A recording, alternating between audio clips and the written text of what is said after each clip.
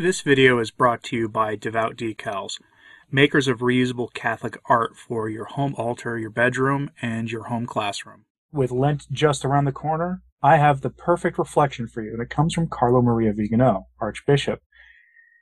It was initially released in Italian on the Italian journalist website of Stelium Curae, run by Marco Tossati, who seems to have the inside line to Archbishop Vigano letters that almost never see the light of day in the English-speaking world.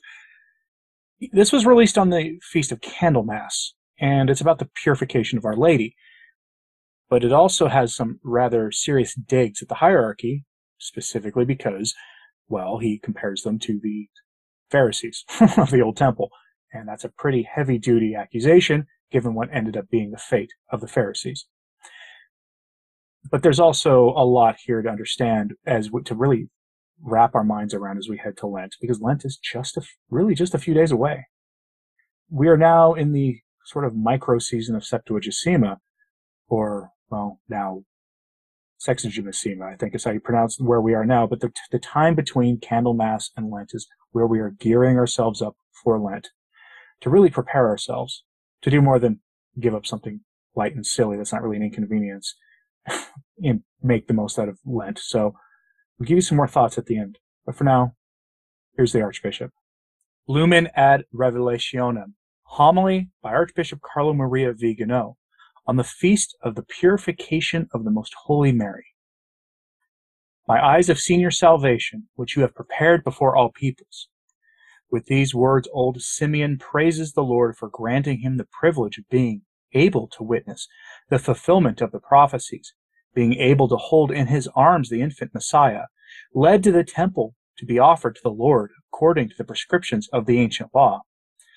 That short but profound canticle is repeated every day at Compline, so that the prayer the Church recites at the end of the day prepares us for the end of our earthly exile with our eyes turned to our Lord.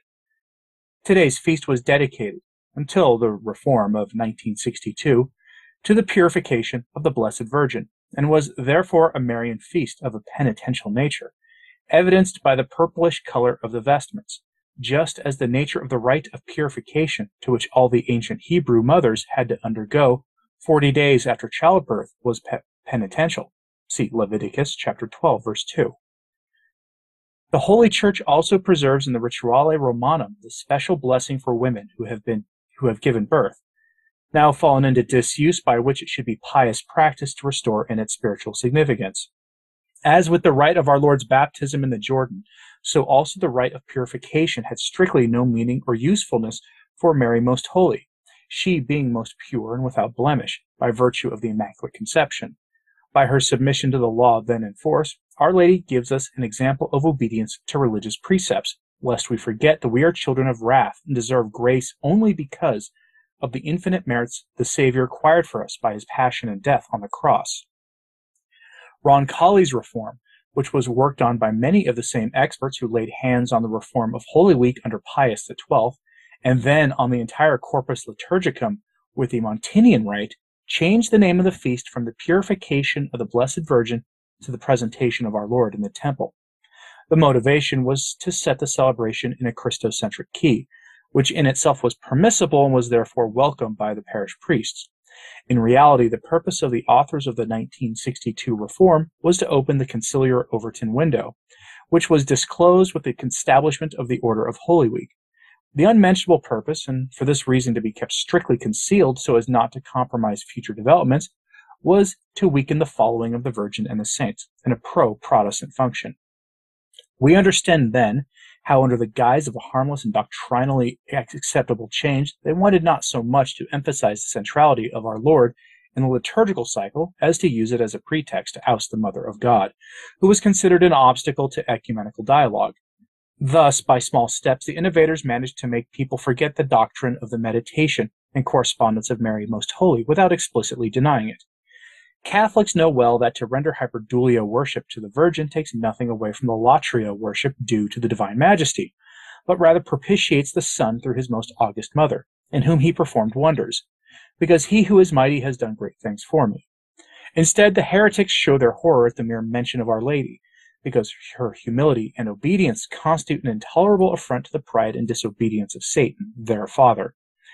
And if in his infinite wisdom the Lord has willed that it should be the Immaculate Virgin to crush the head of the ancient serpent, for what reason should we demand, as Protestants do, to deal directly with him, despising the powerful mediatrix whom the foot of the cross he gave us as mother and advocate? Would we not offend the Lord by treating with little regard and distrust the glory of Jerusalem, the joy of Israel, the honor of our people? Let us set aside these observations and ponder the mysteries of this feast, in which true religion triumphs over superstition, by supplanting the pre-existing pagan festivals with the rite of the blessing of candles. St. Gelasius, Pope, wanted to institute this feast because at the end of the 5th century there were still people in Rome devoted to idol worship, carrying torches around the city. Christ Lux Mundi thus reappropriates the symbol of light that the pagans had usurped from him. In this sense, it is significant to recall St. Anselm's mystical interpretation. The wax, he says, the work of bees, is the flesh of Christ. The wick which lies within is its soul, and the flame which shines at the top is its divinity. Flesh, soul, divinity. The union of these elements enabled our Lord to redeem us as head of the human race, atoning for the infinite guilt of Adam through the infinite value of his sacrifice, the sacrifice of the man-God precisely, offered to the majesty of the Father in reparation for original sin, and all the sins committed by all men until the end of time. Because mine eyes have seen your salvation, which you have prepared before the face of all peoples, says Simeon. Salvation is an event extended to all, and unlike the people who were the chosen, the Christian people are not distinguished by race, but by adoption.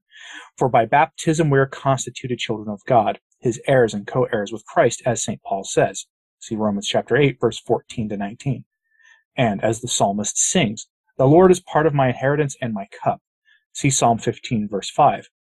Therefore salvation has been prepared before all peoples. Therefore all peoples are called to know, worship, and serve the true God. Praise the Lord, all nations. See Psalm 116, verse 1. And all the kings of the earth will worship him. All nations shall serve him. See Psalm 71, verse 11. A light for the revelation of the nations and the glory of your people Israel. The revelation of the Gentiles and the glory of God's people, which is the Holy Church, are intimately linked. Without preaching there is no revelation, and without revelation there is no glory for the heavenly Jerusalem, for the new Israel. But if the unfaithfulness of the temple in recognizing the light of Christ caused its downfall and the dispersion of its children, how much greater can be the dishonor for those who live under the new and eternal covenant, are born again in Christ and resurrected with him, but do not preach the salvation that God has accomplished through the passion of his divine Son. When our Lord met the scribes in the temple, explaining to them the meaning of the scriptures and especially showing them how the prophecies were fulfilled in him, the temple was still faithful to the covenant with God. But when he was denounced by the Sanhedrin to Pontius Pilate on the charge of blasphemy, having proclaimed himself God, so that he could be put to death, the high priest had denied the faith, blinded by the fear of losing their prestige with the coming of the Messiah, whom our so-called elder brothers regarded as not only a spiritual savior, but also and especially a temporal and political one. Their apostasy led them to silence those truths contained in the Old Testament, which defeated their attempt to adapt religion to the convenience of time and circumstances, and which so many stern admonitions had merited from the last prophets of Israel.